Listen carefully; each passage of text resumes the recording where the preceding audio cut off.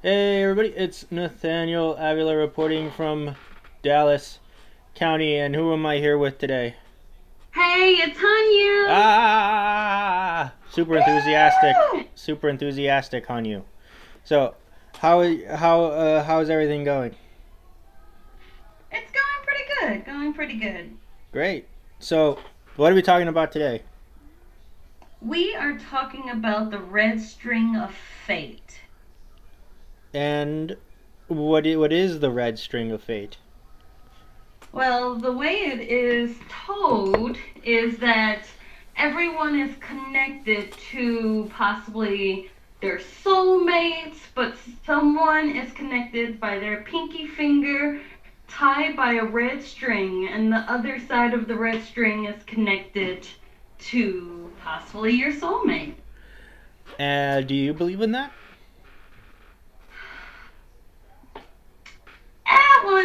That's a 50-50 question. Okay. So, so the red string of fate which is also known as the red thread of marriage.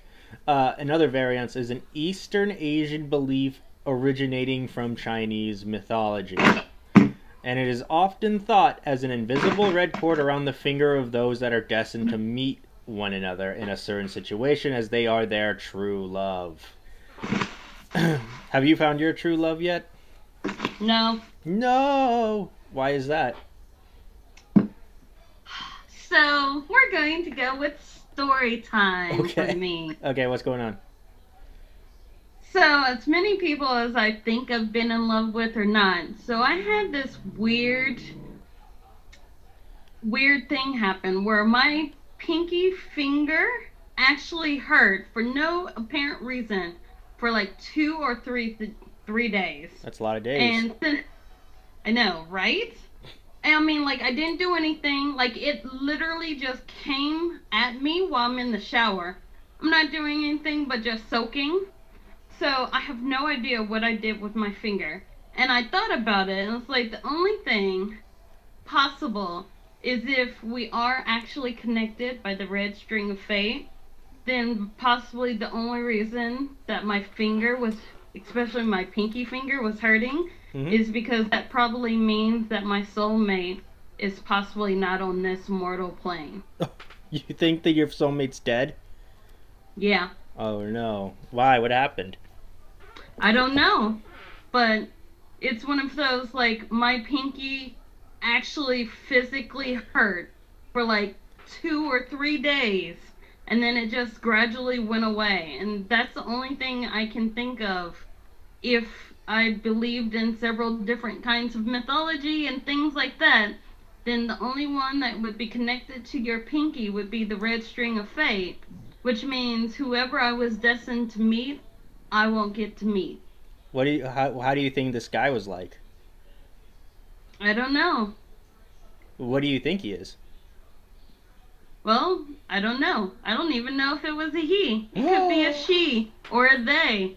I I have no idea. I But guess we'll probably never know. someone who probably would have loved and cherished me and gave me reassurance to all the BS that I think everyone's against me for. Okay. Well, I guess we'll never know. No. Well, at least that's my thoughts on it. Mm-hmm. And that's like the only time my pinky's ever hurt in that like weird way. Mm-hmm. So it's a possibility. Like I said, I'm a 50-50. Like I believe it, but do I believe there's actually just one out there? Eh. Yeah. So yeah, according to Chinese legend, the daily charge of the red thread is believed to be a guy or a person often known as Ye Lao, the old lunar matchmaker god who was in charge of marriages. Now, in the original Chinese myth, it is tied around both partners' ankles, while in Japanese culture it is bound from the male's thumb to the female's pinky. Although in modern times common across all these cultures to depict the thread being tied around the fingers, often the pinky. Now, the color red in Chinese culture symbolizes happiness and it also prominently featured during Chinese weddings, such as having both bride and groom wear red throughout their entire procession or at some point during the marriage rituals. Now, the two people connected by the red thread are destined lovers, regardless of place or time or circumstances. This magical cord may stretch or tangle, but never break, and this myth is similar to the Western concept of a soulmate or a destined partner. So yeah, that's pretty much the background of the red string of fate. What's your opinion?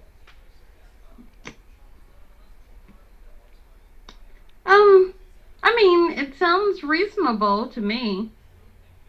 Yeah. If that's if it's supposed to be meant for your guided one, the one that you're supposed to be meant for, I mean, that kind of, I mean, to some people that defeats the purpose of going out and searching for the one when you think you find the one. I'm not quite sure. And some people would be like, I don't believe that, because, hey, who wants to be tied down to one person? Do you want to be tied down to one person? That's still up to debate. I've tried the monogamous way and the polyamorous way. Now I'm just being single. Yeah, I think that's probably the best thing. Would you agree? Yeah, at the moment. Okay. So, one story featuring the red thread of fate involves a young boy who is walking home one night, and the young boy sees an old man who is actually Ye Lao standing beneath the moonlight. The man explains to the boy that he is attached to his destined wife by a red thread. And Ye Lao shows the boy the young girl who was destined to be his wife. Being young and having no interest in having a wife, the young boy picks up a rock and throws it at the girl, running away. Many years later, when the boy has grown into a young man, his parents arrange a wedding for him. On the night of his wedding, his wife waits for him in their bedroom with the traditional veil covering her face. Raising it, the man is delighted to find that his wife is one of the great beauties of his village. However, she wears an adornment on her eyebrow. He asks her why he wears it. She wears it, and she responds that when she was a young girl, a boy threw a rock at her and struck her, leaving a scar on her eyebrow. She self-consciously wears the ornament to cover it up, and the woman is in fact the same young girl connected to the man by the red thread shown to him by Ye Lao back in his childhood, showing that they were connected by the red string of fate. So, that's one story. What do you think about that story? That sounds kind of interesting, that regardless of what happens, arranged marriages are a little bit different, but the arranged marriage ends up them being together, which could possibly end in happiness if he can only see past her beauty. Mm-hmm. Yeah, and he threw a rock at her. Pretty cool, right? Yeah, I mean, it is definitely cool. I guess if you're at that point in your life as a kid, bullying the girls that you like, I believe that the Urban Dictionary call it the Helga Pataki syndrome. Why? Because of Hey Arnold? It is. It is because she ridicules him and tries name calling and beats him up, even though we all know she likes him. And in the Urban Dictionary, that is what the name of the syndrome is, the Helga Pataki syndrome. I didn't know that was a syndrome named after her.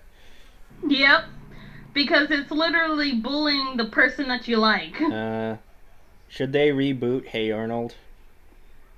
Yes. I think Netflix released a movie. Yes, it is called The Jungle Movie, and we petitioned for that for almost 10 years for them to redo the movie. And you signed the petition. I did. I am one of those. Okay. I am in Hey Arnold groups, and I write Hey Arnold fan fiction. Thank you very much. Oh, you do? I do. Okay, we're getting off topic. Oh, okay. So another version of the same story involves an ambitious young man who talks to Ye Lao and insists on asking him who will he marry. Now, thinking that he'll meet himself a rich girl, Ye Lao points at a poor-looking little girl who's taking a stroll with an old blind woman in the marketplace, and he shows him a red thread between the two, and tells the man that he'll marry her someday. Displeased, the man tells a servant to kill the two and then leave the village. Years later, the man, now a promising public officer, marries a beautiful woman from a rich family who is very much the perfect wife for him, save for two details. She has a limp and covers her forehead with a silk patch for undisclosed reasons. He asks his wife why, and she begins crying, telling him that she is the niece of the family leaders rather than their daughter. Now, her parents died when she was young, and she initially lived with her old blind nanny. One day, a madman stabbed her caretaker to death in a local marketplace and wounded her, leaving her scarred and almost crippled. The man realizes that Ye Lao was right, tearfully confesses that he ordered the attack, and asks his wife for forgiveness, which she gives to him. What a nice lady. Oh, yeah, that's nice, but to be honest, depending on what time frame this tale is based on, once you're kind of married, you're stuck unless your husband decides to divorce you or you die. Okay. You think she was right to forgive him or not right? To be honest, I mean, in certain circumstances, it was a long time for her. So she might have had the whole things of grief, all the symptoms of grief, and came to acceptance and finding out that it's her now husband and him breaking down, not realizing, how sorry he is now. I mean, yeah, she can forgive him, but I mean, don't forget. But don't also hold it against someone, too. I mean, don't forget it, but if actions start showing that same past, then run. Oh, yeah. Yeah. And I'm pretty sure he wouldn't be so, sorry about it if she was ugly. Probably that, too. Mm-hmm. Now, in another story, a girl has a crush on a boy this time, and decides to declare her love for him. Unfortunately, the boy rejects her and makes fun of her. The girl runs off to a fountain where she meets Ye Lao, who tells her they are soulmates. Now, the girl is still fuming and runs off. When the girl becomes a lady, she meets a young man who seems very charming and, in other terms, familiar with her. She then asks the man for his name, and he says the name of the young boy. The lady doesn't seem to realize, though, and then on their special day, he tells her a girl liked him, but he was foolish and made fun of her for it. He then exclaims the girl had the same name as her. Realizing who he was, she admits she was the girl, and he eventually apologizes. Now that I can imagine, forgiving her is fine. Forgiving is fine in that case. Oh yeah, in that case, there was no harm done per se, other than, your own bride getting busted for announcing that you liked someone. But him realizing that he was young and foolish at the time gives him a little bit more character that he's grown since then. Yeah, and well, at least he didn't have somebody kill their caretaker. Yeah, yeah. So yeah, that's pretty much the red string of fate. Do you have anything else to add to it? Actually, weirdly enough, I do for once. Oh, yeah, what's going on? So, I was taking a playwriting class. Yeah. And again, I do love this legend, the red string of fate. And so I actually based a play that I was writing upon this idea, where in this society they have been given pretty much they've been given the gift to see the red string of fate. Mm-hmm. So they automatically kind of know, but no one can see it. It's more of a kind of like a tester kind of thing, where you test that person and see your compatibility with your red string of fate knowledge. And most people's are, close to 99, 98%. It's not like fully 100%, but it's just, people's personality changes over time. Mm-hmm. So in the play, two of my characters are technically betrothed to the wrong person because they all saw each other at the same time. Mm-hmm. And when one is like best friends, the male best friends go to the place to evaluate the girls they met that night and see if they are matches, and they got like 98, 90%. So they assumed that they were, but since they were next to each other, Yep. the entire system was screwed because they were both thinking, it's one of those, you see the person across from you and you have to think about it and you see the bubble, but both faces are kind of in that same bubble, so it messes up the way the system ends up being. But my main female character, who in my play actually doesn't need the system because she was born with the gift of sight because of what the type of person she was born into. Mm-hmm. So she actually knows who her actual 100% fated person is. And what happens?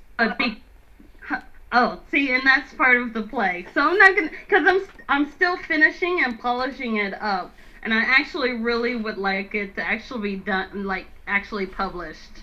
Okay. Because I have like these background characters that, so you have your main characters, but you have background characters set that are kind of their inner beings. Like they show what you really want to do. Like you really want to fight someone, but you're high society and you can't fight. You just have to stand there and take it. Where your other self is the one beating the crap out of the other person's other self. Yeah.